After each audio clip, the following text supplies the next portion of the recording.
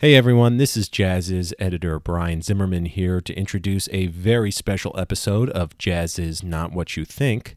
It features author and speaker Greg Satell, who's an expert on innovation, design, and networking. He talks to JAZZIZ publisher Michael Fagan about how great innovations take shape over adaptive, flexible networks, which he says operate more like jazz ensembles than like large orchestras.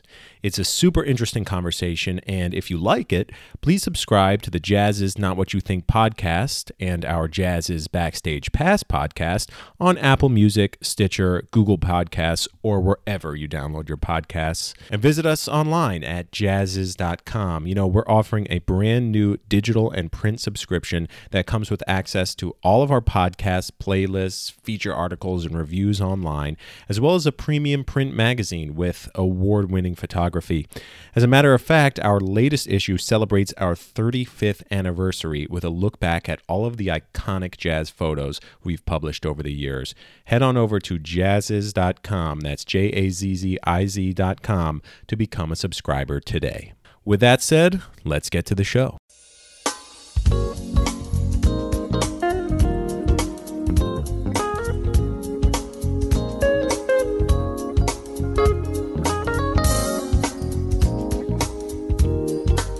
Great.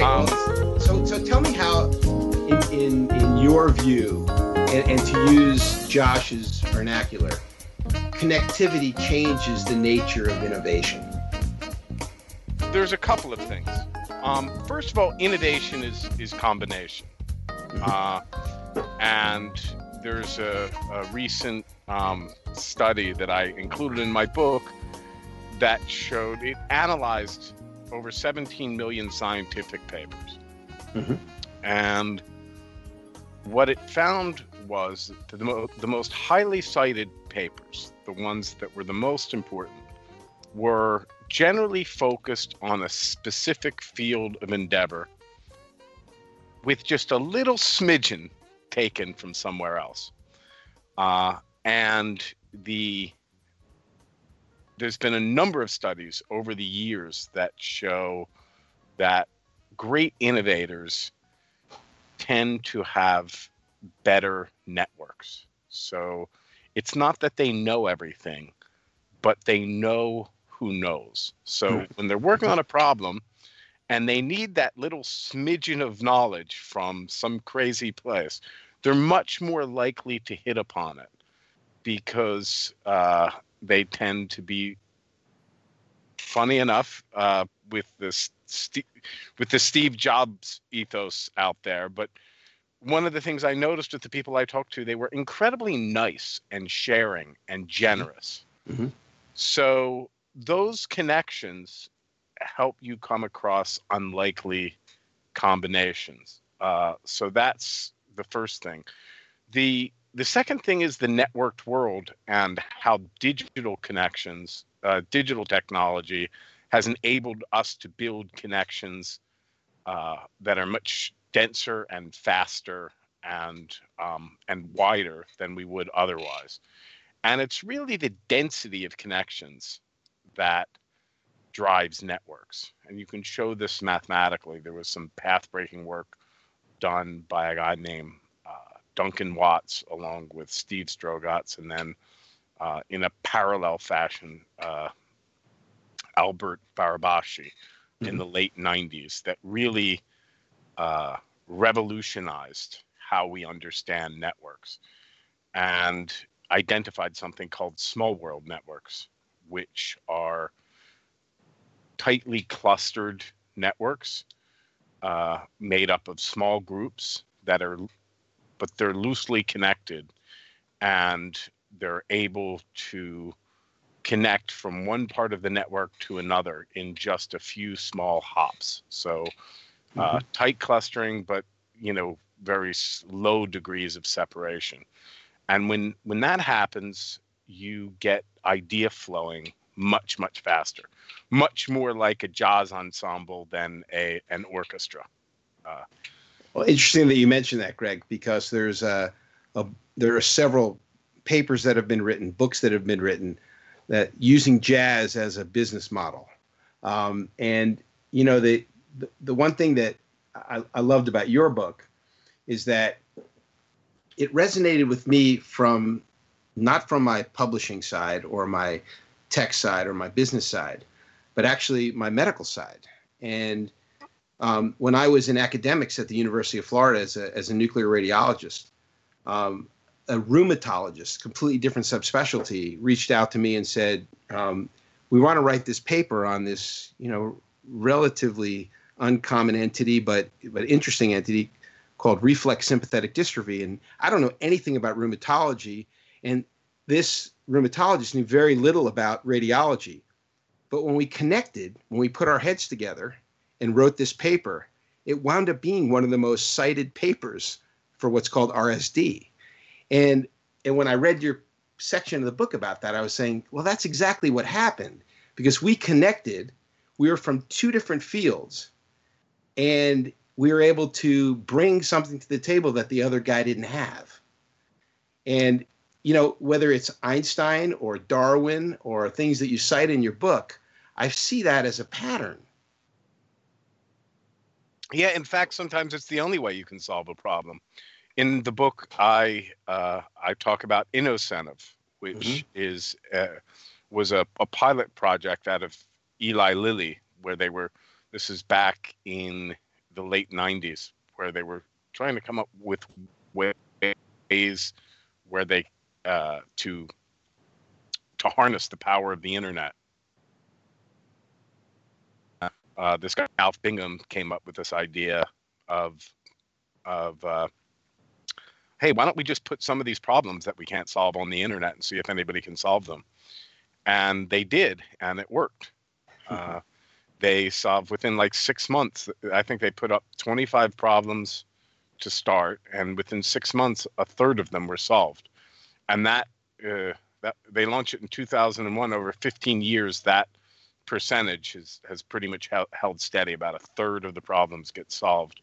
But the interesting thing is that the solutions never come from the domain in which they arose. So if it was a chemistry problem that gets put on the platform, none of the chemists can solve it. It stumps them all. But an answer will come from some adjacent field, like a biologist or a physicist. Well, and you cite that example very well with a couple times in the book with Fleming and penicillin, and that it really was the mold. What'd you call it? The mold juice?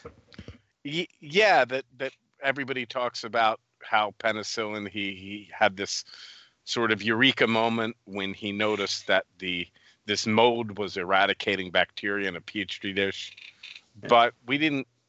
Penicillin didn't become commercially available till 1945. That's almost 20 years later. So there was obviously a lot more to it than the instantaneous discovery. And you find that when he published his paper, almost nobody paid attention, because what he discovered couldn't have cured anybody. It was just a mold juice. You couldn't ingest it. You couldn't store it. You couldn't. It was pharmacologically absolutely useless. It was only when a bigger team started taking it on with more specialties, with more skills, with a more diverse body of knowledge, that those problems started getting solved and became the miracle cure we know today.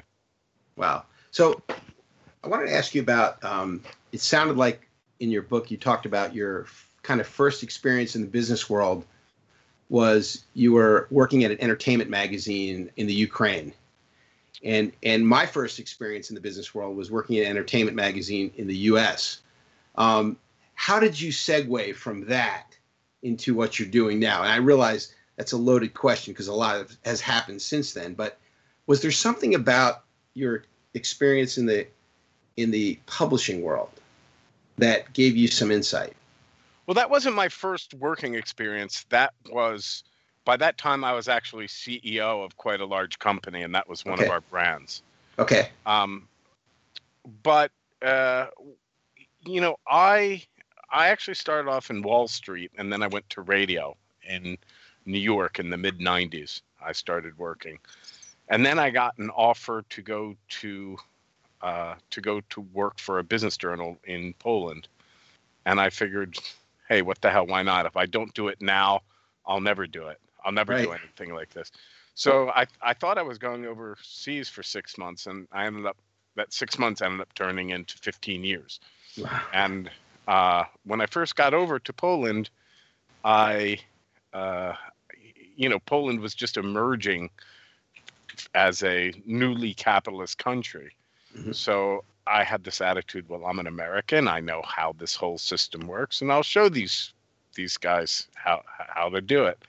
And then you get over there and you say, this is how it works. And they say, why does it have to work that way? And you sort of scratch your head and you think, well, I don't know. Let me think about that. And sometimes there actually is a good reason to do it that way. But then other times you realize it's just been a matter of convention. It's one of the problems in the media industry in this country where, mm-hmm. If somebody's from radio or press or TV or whatever, they have still, even to this day, very fixed ideas about how a media business is supposed to run, even though the media world has changed drastically. Oh yeah. So that was a sort of a wake-up call. And then as I was overseas longer, I lived in Poland and Ukraine and Moscow and Turkey, and I did business in maybe half a dozen other countries. And everywhere I went, I saw people running the same types of businesses in absolutely different ways. So eventually it kind of dawned on me that, hey, there's a lot of different ways to do the same thing. Mm-hmm. Mm-hmm. You seem to be a fan of another book that I really enjoyed, and that was Clayton Christensen's The Innovator's Dilemma. And one of the things I really loved about that section of the book was that, and you didn't use the term, but I've always used it, that some companies are too good. And I know Christensen points that out. And, I always use the Betamax. When something's too good or a company's too good, I say, they're going to get Betamaxed. And the way I understood it in your book is you said that, companies try to create better products than what the market actually demands. And they change the basis of competition. Can you go into that a little bit? Well, I don't think it's a matter so much of being too good. I think it's more of a matter of being in a square peg business and then encountering a round hole world. Mm-hmm. Yeah. So when most people are in a square peg business. You make your money by more pegs, more holes, better, faster, cheaper. But when something happens to change that basis of competition, and in the book, Christensen, one of his main examples is the disk drives, mm-hmm. where they say, okay, we want faster disk drives. We want bigger, stronger, faster disk drives. But then every couple of years, some new technology comes out, and it turns out that they want them smaller.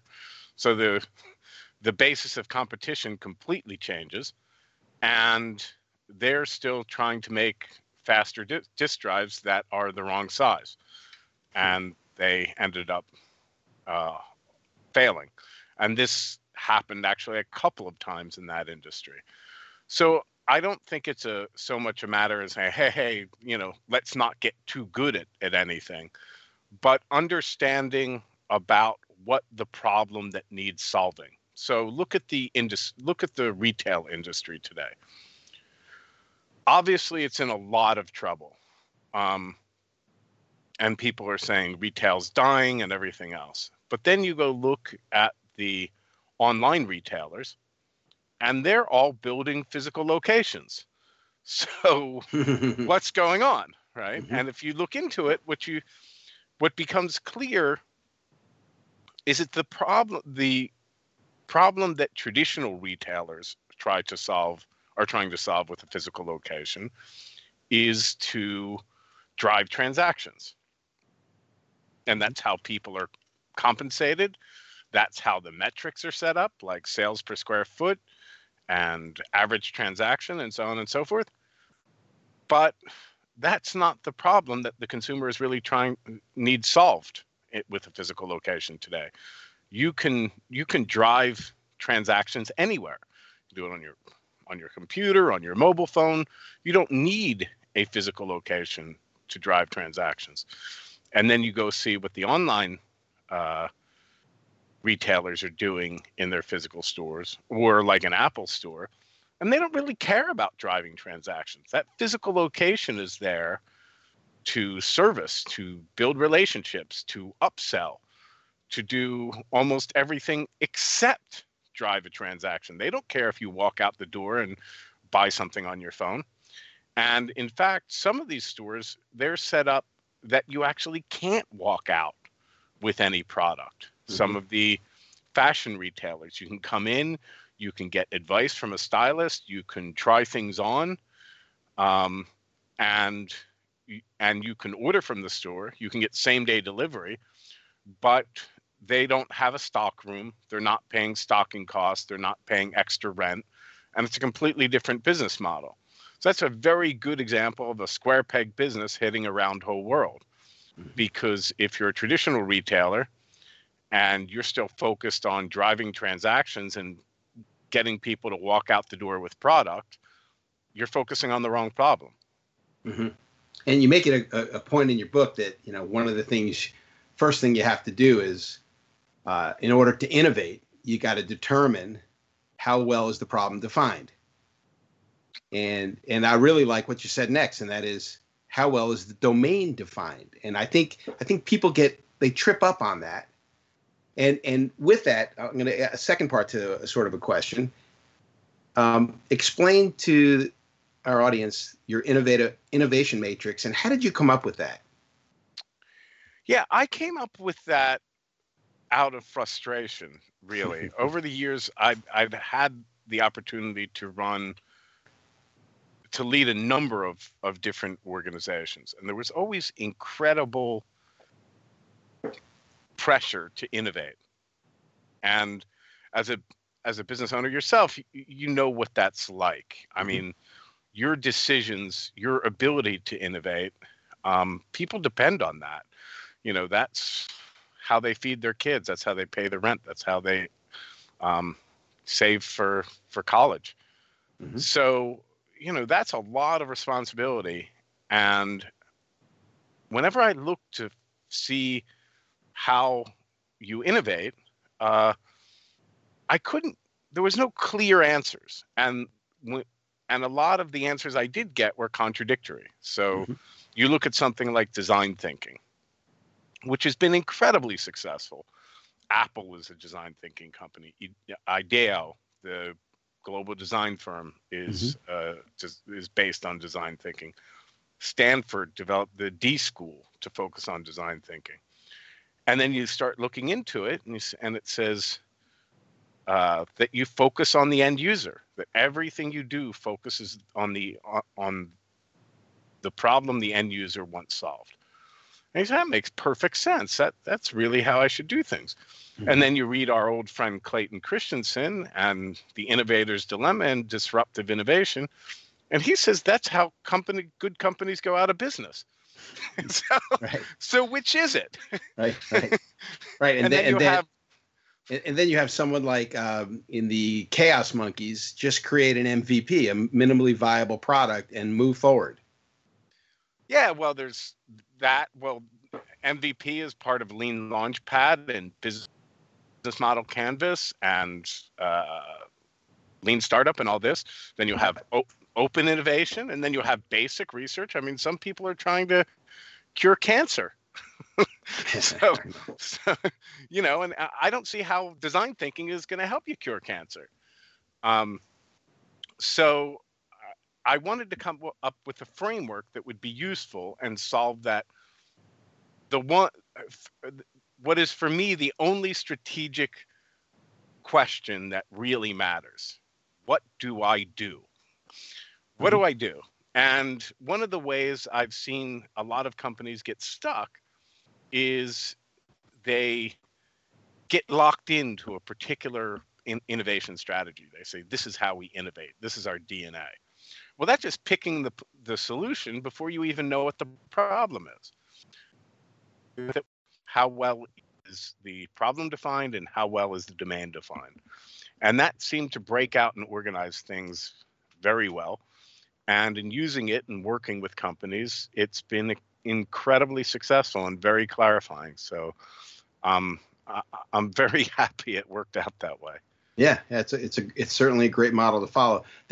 One of the other things you said in the book that I love, because it's I think I'm going to steal your quote and use it all the time, and that every initial vision is wrong. Oh, well, please steal that, because I stole it from Steve Blank. Perfect. Well, you couldn't have stolen it from a better guy. Yeah, it's he always says, you have to get out of the building. Your idea is always wrong. Or maybe he didn't exactly say it that way. But yeah, your idea is wrong. Your numbers are wrong. Maybe it's off by a little and maybe it's off by a lot. I mean, if you take your spouse or significant other, you can try a little experiment, surprise them one day, tell them that you're going to design a complete evening, and that's not tell them what you have planned. It might turn out okay, but chances are whatever you plan is not going to be what they want to do that night. And it very well might end in disaster, because we're very bad at predicting exactly what people want, even if it's someone we live with. Now, to try and predict exactly the preferences of hundreds or thousands of people you've never met, without even talking to them, well, that's just not very realistic. Yeah. And while we're talking about Steve Blank, the other thing that you touched on in your book, and that is, and it's so simple, but I don't think people think about it, and that is the failures that are generally seen in companies are because they run out of cash quicker than they can modify their inevitable flaws. Yeah. And I've noticed, I had noticed this before. I mean, that's one of the great things about Steve Blank. When you read what he has to say, you're like, oh, I wish I would have read this 10 years ago. Because sure. I did, But yeah, one of the things I used to tell people when we were launching new businesses, and I'd start cutting things, and they say, oh, no, we have to have that. I said, listen, you want to launch with the smallest business. You want to launch with the smallest budget possible, because it's not going to turn out the way you think. And you never want to get behind your budget, because once you start missing those numbers, you're in big trouble. You're not definitely going to fail, but you're probably going to fail. What's that concept? It's default death versus default life. Yeah. Absolutely. So yeah, I mean, that's what's great about, what's interesting about the whole lean launchpad process, or lean startup movement, or whatever you want to call it, is while Steve was working on one thing, Alex Osterwalder, halfway across the world, was working on another aspect of the problem, and that was the business model. Mm-hmm. And they, someone introduced them, and they met, and they realized that they had, both pieces to the puzzle, and they sort of immediately hit it off and combined their efforts, and were all better off that they did. Watson and Crick. It's very much, yeah. Yeah. So the gap between discovery of an innovative new technology, and its commercialization, that can be a real stumbling block for companies that want to innovate. Yeah, I think what you have to, I generally say a good rule of thumb to follow is 30 years. It generally takes about 30 years to go from a initial discovery to an actual impact. We already discussed penicillin. That was about 20 years. Electricity was about 40 years. Automobiles were about 40 years. personal computers are about 30 years. Artificial intelligence has been about 50 years. So there's two ways you can look at that. The one way you could look at it is to say, well, what's the use? It'll take me 30 years. And I don't have that kind of time, which is one way of looking at it. Another way of looking at it is that the next big thing is always about 29 years old. Mm-hmm. So it's a big thing. Well, it's been around for a very, very long time. It just hasn't found the right problem yet, or hasn't got quite mature enough. And when you look at what's happening now with what I call the new era of innovation, where we have a number of paradigms that are really starting to die, the most important of which is Moore's Law, which is driven, over the past 20 or 30 years, innovation's been synonymous with, or almost synonymous with, digital technology, which is driven by Moore's Law. So someone like Steve Jobs can say, I want 1,000 songs in my pocket, knowing full well that's impossible, that there's no hard drive that has the technical specifications to make that possible. But at the same time, knowing that it's only a matter of a couple of years before one becomes available. And that's what's really driven the digital revolution. And it's going to end in just a few years because there's only so many transistors you can cram on a chip. So we have to find a different way of doing things. And those things are fairly well developed. Quantum computing is one. Neuromorphic chips are another. There's some other workarounds like things called FPGAs and 3D stacking and so on and so forth. But we don't know how to use them that well yet. Then we also have genomics, which is a new nascent trend, something called CRISPR, which is only a few years old, which is completely changing the face of it. We worry about teenagers hacking computer viruses today. It's not going to be very long when we have to worry about high school students hacking biological viruses. Oh, absolutely. And I'm not talking, this is not 20, 30 years. This is 5 or 10 at most. Hey everybody, this is Brian again, jumping in here real quick. Sorry to pull you away from the fascinating conversation, but I just wanted to tell you a little bit more about the podcast offerings we have at JAZZIZ.com. In our most recent JAZZIZ Backstage Pass podcast, online editor Matt McCucci and I recap the 10 albums you absolutely need to know for March 2019. The list features artists like Branford Marsalis, Snarky Puppy, and Catherine Russell, and we've even got a new tribute album to Miles Davis. You get to hear a little bit of music from each album. Subscribe to JAZZIZ Backstage Pass wherever you get your podcasts, or check us out at JAZZIZ.com. You can comb through our archive of interviews with musicians like Lyle Mays and Esperanza Spalding. We've even got a conversation between Herbie Hancock and President Bill Clinton. This is stuff you just have to check out for yourself. Become a subscriber and you get access to everything. All right, that's enough for me. Let's get back to the conversation. Well, I'll further that by saying, as a studier of viruses, I was actually a microbiology major in undergrad, and I was fascinated with virology.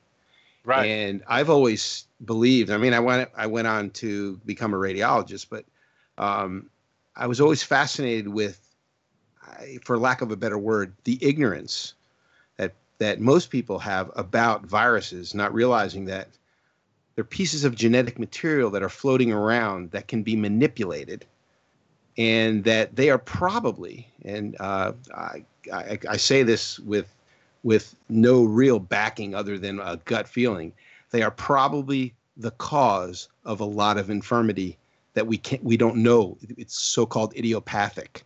We don't know what causes it. It's probably viral. That, and there's a lot of speculation that it's a major driver of evolution. Oh, of course. But now with CRISPR, we have the ability to, and for your listeners, CRISPR is a new technology that was discovered just a few years ago, and it is a defense. It's originally a defense mechanism for bacteria that they could sort of shoot out very precisely one nucleotide in a viral DNA. And now it's being used to, with the same type of precision, edit genes very, very cheaply, very, very quickly. It's an absolute revolution. A similar revolution is going on with material science. Absolutely incredible things where we're creating these materials genomes. And instead of the traditional process of trial and error,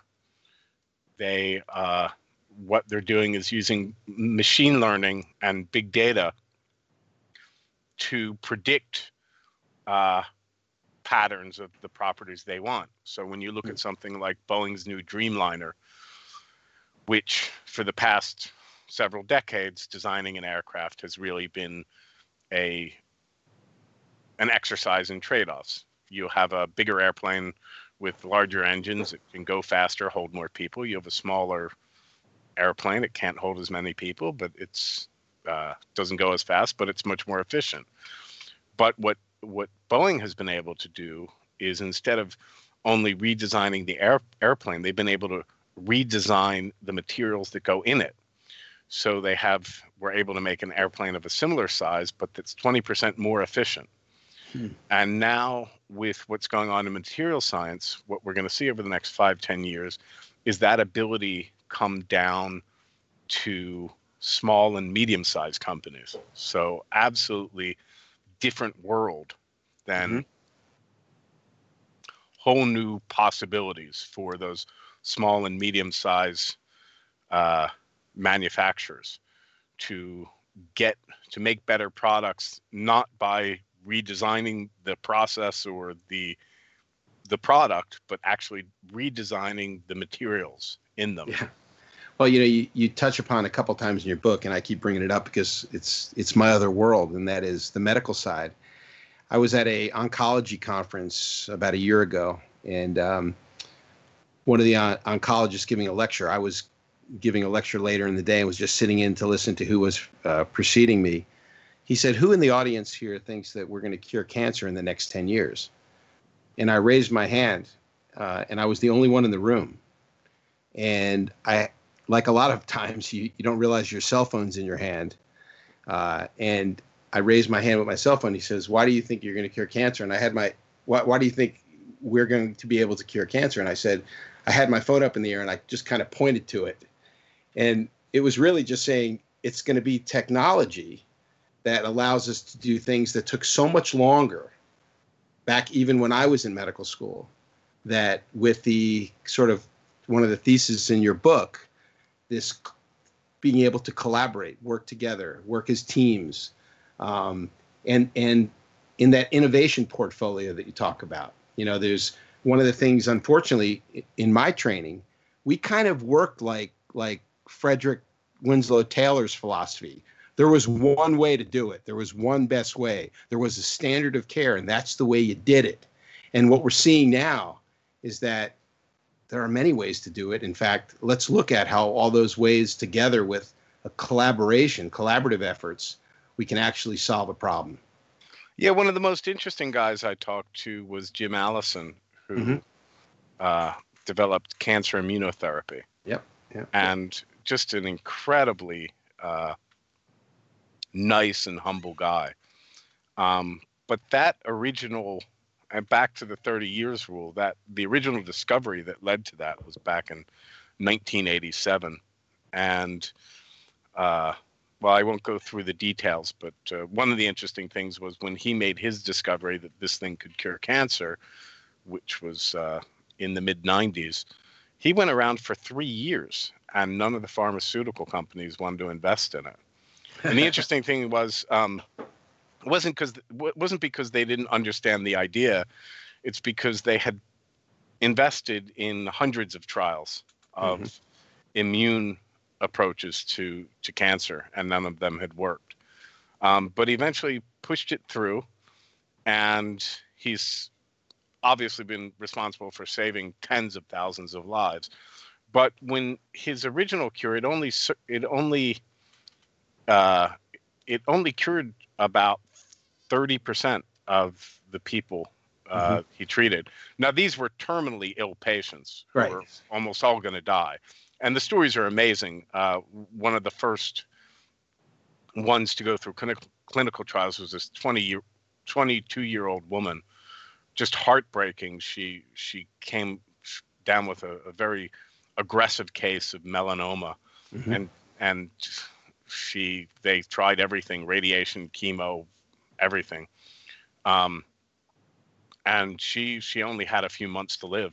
And they asked her if she wanted to enter a clinical trial, and she said, sure, what do I have to lose? And 3-4 months later, she was in remission, and now she's, in her mid-30s, and she's got 2 kids, and she's a fitness instructor. But that wasn't the end of it. That was only the beginning with it. Sure. Of it. I mean, that was 13 years ago, and he's still in the lab every day. And they found another similar drug they can combine it with, get the success rates over 50%. And he's working with people all around the world trying to figure out which types of chemo will it work with, which types of radiation, which types of cancer. I mean, unlimited permutations, and still so much work to do. Yeah. So in the 70s, I was an undergraduate student. And as I mentioned, I was a microbiology major, and I was reading an article, a friend of mine, and we're reading the same article about this bacteria, Corynebacteria parvum, or C. parvum, that if you were able to get some of the elements in the cell membrane, cell wall, that it was immunogenic. It would stimulate a part of immunity called complement. So we were kids, we didn't know what we were doing, and we would break into the microbiology lab and harvest Corynebacteria parvum, spin it down in the centrifuge, and just like it was the recipe was in the article. And we found a local veterinary doc who identified stray dogs with spontaneous tumors, and we injected our secret cocktail into these dogs and saw remission of their tumors, some reduction in size of their tumors. So what happened is we got invited to an American Cancer Society meeting, which we presented our work and our data.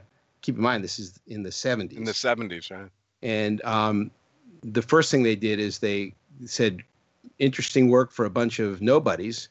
And then they proceeded to read us the Riot Act because we didn't have an IRB or any credentials to be doing this research. But someone happened to be in the audience who was interested in med tech and funded a company that I wound up not joining. My friend wound up doing it in the med tech space. I wound up going to medical school. But what I learned from that, which I didn't realize until much later, and your book actually addresses it, is that we were operating in a vacuum. We read an article that had been written years prior. We had some information. We decided to go into the lab, but we didn't collaborate. Had we collaborated with brighter people than us, more experienced people than us, maybe in different disciplines than us, who knows what would have happened? And that's not the only time that's happened in my life. So your points in your book really, really hit home with me. Well, there's a wonderful book written by this very nice woman who's now dean of the Cal Berkeley School, the data school at Cal Berkeley. Her name's Annalise Saxenian, and the book is called Regional Advantage. And the subject of the book is that back in the 1970s, when you were sprinting tumors into dogs, back in the 1970s, the center of technology was Route 128 outside of Boston. Yeah. But by the 1990s, that had completely changed, and Silicon Valley ascended, and it's really never looked back. And so she's been studying that since the 80s. And what's interesting is where all of the Route 128 companies were islands unto themselves. They were vertically integrated, places like Data General and Digital and Wang and Apollo and a bunch of other names that have long since been forgotten. Yeah. They were vertically integrated, and if you left the company, you were an outcast. Nobody wanted to talk to you, and they didn't socialize together. Where in Silicon Valley, everybody was connecting all the time. Mm-hmm. That they socialized together. If you left to start your own company, your former employer would often be your first customer. They went to each other's lectures. They were all connected into Stanford and Cal Berkeley. Mm-hmm. And that made all the difference because the velocity of ideas going around made for a much more innovative environment, number one. Number two, when the technology industry started to change, all those connections acted as an early warning signal. And Silicon Valley was able to adapt where Boston wasn't. Mm-hmm. But then she wrote a follow-up book called The New Argonauts about a second phenomenon which happened when a lot of immigrants went to Silicon Valley, because it was always a very open place. Mm-hmm. And then they went back home to Taiwan, to China, to India, and they started to make their own tech hubs.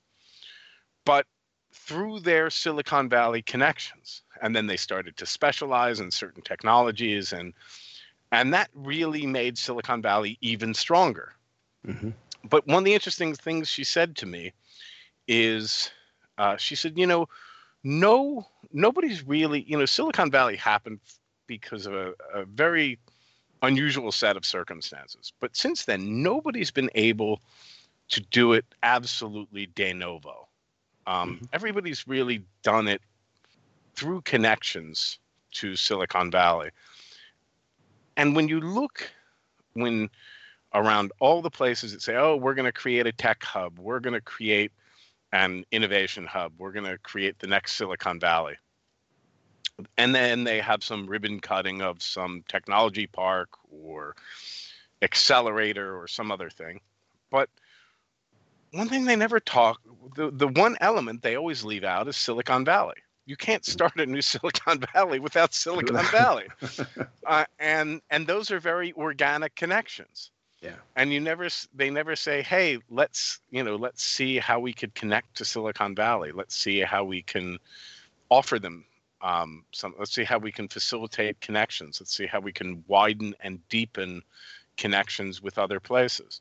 No, it's all, how can we make a new island unto itself? And that's why they always fail. So when I finally got to, in the way it works in medicine, you do medical school, then you do an internship and a residency and a fellowship. When I was in my fellowship in nuclear medicine after radiology, we were working on these incredibly powerful Sun Spark workstations. I mean, they had computing power like no other computers of the time. And the reason they were important to our work is that we were moving large image data files and video files through a network. And this was all pre-internet. Right. And I was fascinated by that. And of course, being in the medical side and then also on the music side, it dawned on me very early on that you could move music files through a network. Now, of course, this was years before the iPod. And again, this is, I think it addresses something in your book, and that is we were so much an island, unconnected to the rest of the world, that there wasn't much of a Silicon Valley back then, but had we had some connectivity, I actually went out and reached out to you. I don't know if have you ever met Jeff Hawkins, the guy who invented the Palm Pilot? I've never met him, but he is an incredible person. Fascinating guy. I reached out to Jeff and I said, Jeff, at the time he had sold his Palm company to U.S. Robotics, started his new company called Handspring, and was creating a Trio phone or a Visor phone. I can't remember the name of it. And I said, Jeff, why don't we, instead of having golf modules or, spreadsheet modules in the back of these smartphones, why don't we put music modules? And he said, well, that's a fascinating idea. And of course, we didn't know what an iPod was. And so I said, it would be kind of like a phone Walkman. And he said, well, that's a cool idea, but what would you do for headphones? And I said, well, hold on a second. Friends of mine own a headphone company. That I don't know if you ever heard of them, Koss, Koss. Yeah, sure. Yeah. So I reached out to John Koss and I said, John, we're doing this new project and it's going to involve like a Walkman phone. We need headphones. And he goes, oh, we have tons of headphones. I go, no, I don't want those big ones. I want, like, you remember back when we were kids, the transistor radios with the monorail one ear, little spaghetti wire in your ear? He goes, oh, you want 2 of those? Yeah, we want 2 of those. Of course, we didn't know what earbuds were. So we started this company. We called it Indigo Music. It stood for Interactive Digital Go Music. At the same time, I was starting a record label at Polygram Records. And we were going to use the content from that record label to put on these devices on Jeff Hawkins' phones. And, we put this whole thing together. And we had a tech company that I worked with and I actually became one of the founding partners in. And one of the other partners was the founder of Outback Steakhouse. So he was the money guy. We were trying to figure out how to create what, of course, we didn't know what it was, sort of like an iTunes, so there'd be a database of music. And I get a call one day from this guy in Texas. And he said, look, we're starting this new company. And we do mostly sports radio on the internet. So wherever you are in the world, you can listen to your favorite sports radio station. Of course, it sounded, wow, in the early 90s, that was phenomenal. So we went out to meet with this guy in San Francisco at a tech conference. And the guys from the tech company that were kind of moving the technology forward said, we don't want to work with this guy. We don't really think he's got the goods. The guy was Mark Cuban. And not only did I get pushback there, but Polygram was not interested in any form of digital music at the time because they felt it would compete with the products they were trying to sell. So it's a perfect, you mentioned this in your book, the stars also have to be aligned. I mean, there's lots of people working on lots of things that have great ideas, but an idea is not a business. And unless those stars are aligned, it may never happen, which in my case didn't. Yeah, that's why, like Steve Blank says, it's so important to get out of the building. And one of the most interesting things about Steve Blank's work and the Lean Launchpad is now they started. It started as it's called iCore. It started as a pilot project in the NSF, the National Science Foundation, because they have all these scientists who come up with these amazing things, and commercialization is obviously always a concern. How can we get these incredible discoveries commercialized? So they started sending some of the guys to Steve Blank's course for the summer. And it's just been tremendously successful. And this past year, Congress actually passed a law that all of the science programs in the U.S. government need to implement this program. Wow. So when I said it won't help you cure cancer, I stand by that. But if you have a cancer cure, it'll help you start a business. That's for sure. Well, the other thing that I could tell you related to medicine is that when I was applying to med school as a pre-med student at the University of Florida, and I applied. I didn't get in the first year. I was the big failure. And so I decided, I'm going to go work in a lab. And there was a nutty professor who was a nephrologist and an exercise physiologist who had this idea he'd make a drink that would make athletes feel better. And we would run around the University of Florida campus. We were wearing plastic gloves. We'd collect sweat in the gloves and then analyze the electrolytes in the sweat. And that became the formula for the drink. For Gatorade. Of course, it was the University of Florida. It was the Gators. Yeah. And Dr. Cade was truly an innovator. But at a time where it was much harder to innovate.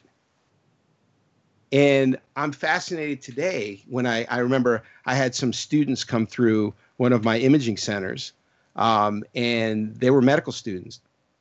And I was talking to them about the difference of being a student today when you have a smartphone and you can look up anything on the fly, as opposed to, I wasn't necessarily in the dark ages, but when if we were making rounds on patients and we had a patient with a disorder that I didn't know anything about, I'd have to run to the library and go find a reference on it.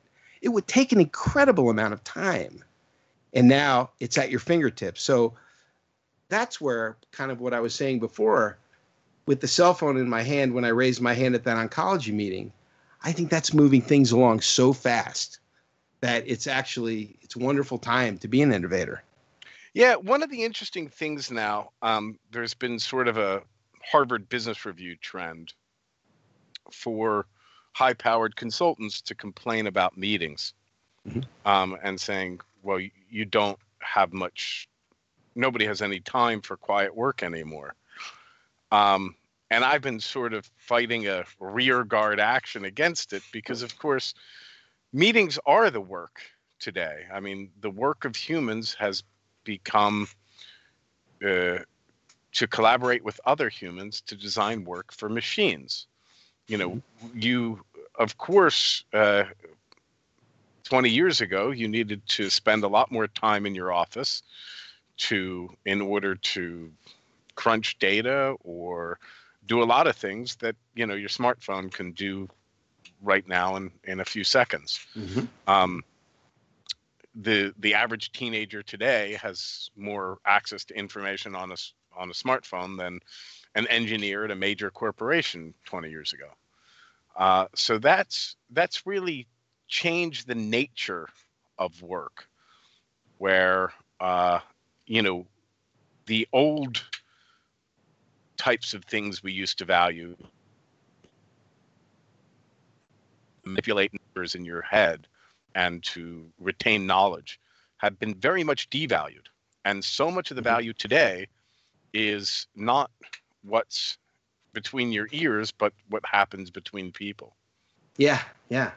Well, at the end of your book, you had two messages that I think were really important, and I encourage people to read it to understand these messages. One was in your discussion of economist Robert Gordon's very grim view of the future, where you kind of touched on that, technology creates problems, but the technology may also solve those problems. And then the other was, you cited Fortune editor Jeff Colvin's book, Humans Are Underrated, when he says that, and you say as well, that the most critical 21st century skill is empathy. And I think that's a really great way to end the book, because there's a human side to all this kind of tech and business and all the things that we tend to focus on today, and the business side.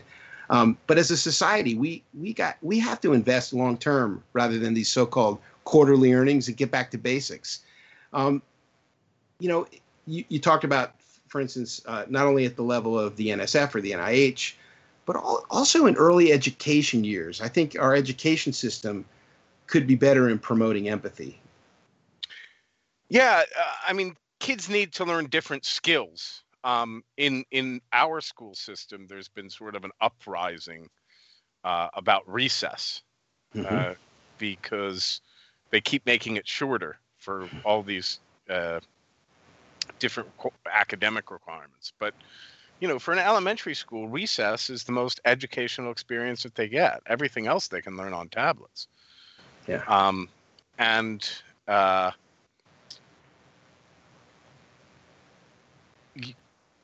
You sparked a couple of thoughts, and now I forget them, and now I feel very silly.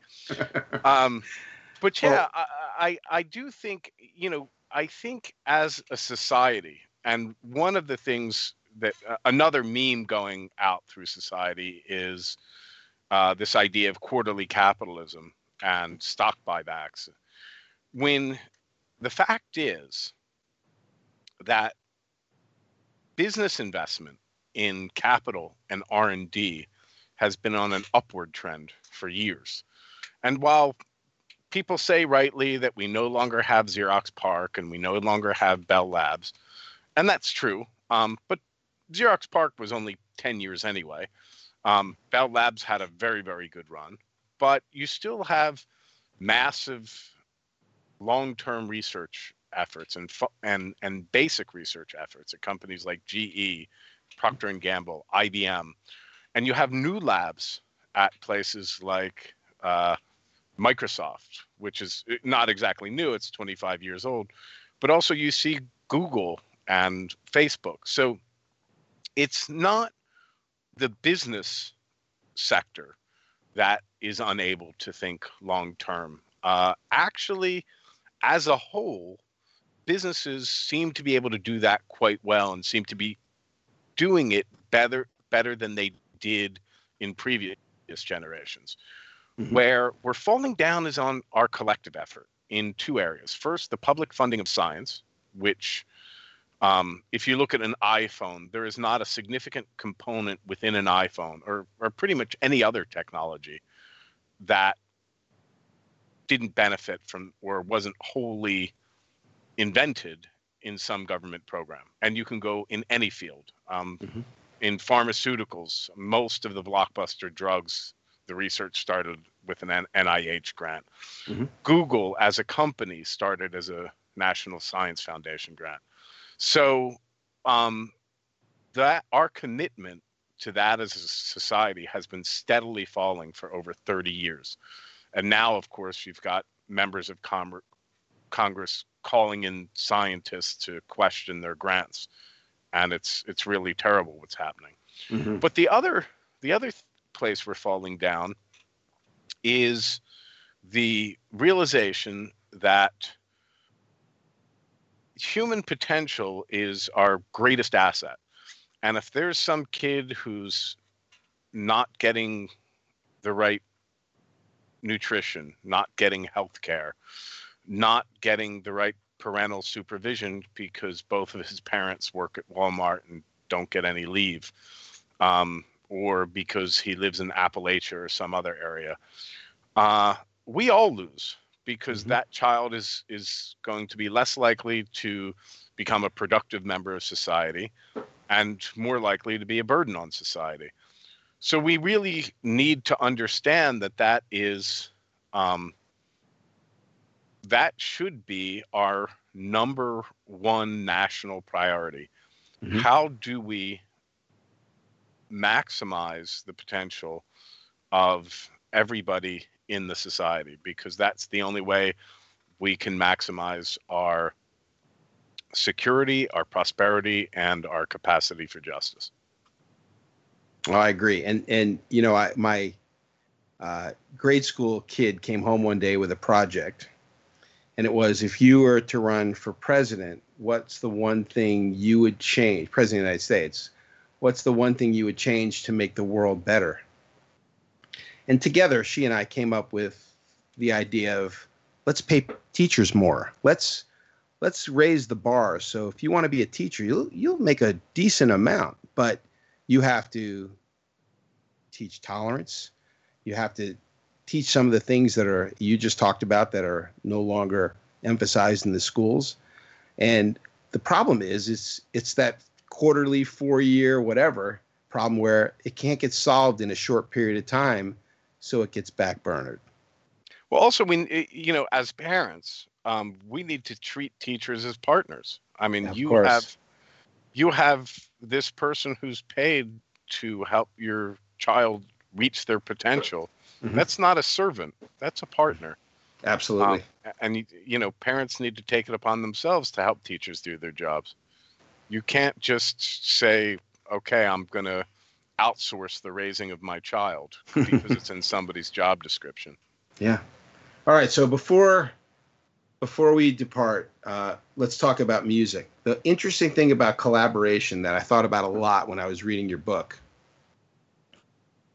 is the concept of open source music production.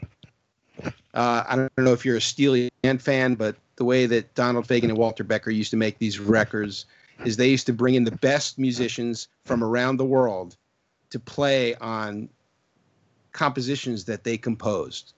And might an open source be the future of our music business? Because the music that we listen to now on the radio, I don't listen to it, but what's on the radio, it's actually created by a team. There's one brilliant producer. His guy's name is Max Martin. I don't know if you ever heard of him, but all the big pop hits today are arranged, created, sometimes co-composed by this one guy. And that's why you hear a lot of the music today on the radio sounds the same. And they all use auto-tunes so their voices sound perfect. But might collaboration using an open source way to make music be the future in the evolution of the music business? Yeah, I think that if you look at it from a network perspective, in terms of network theory, it's really important to keep the nodes open and not close the nodes in, so that you allow other things to connect. And if you look at any great leap of creativity, whether it's in music or Picasso's African period or whatever it is, it's almost always the result of some new connection being made. Mm-hmm. So I think that's really important. Well, that's great. Well, Greg, this has been enlightening. Really enjoy your book, Mapping Innovation, a Playbook for Navigating a Disruptive Age. Thanks so much for being with us. Thanks for having me. It was a lot of fun. All right. You take care. Okay. All right. Bye-bye.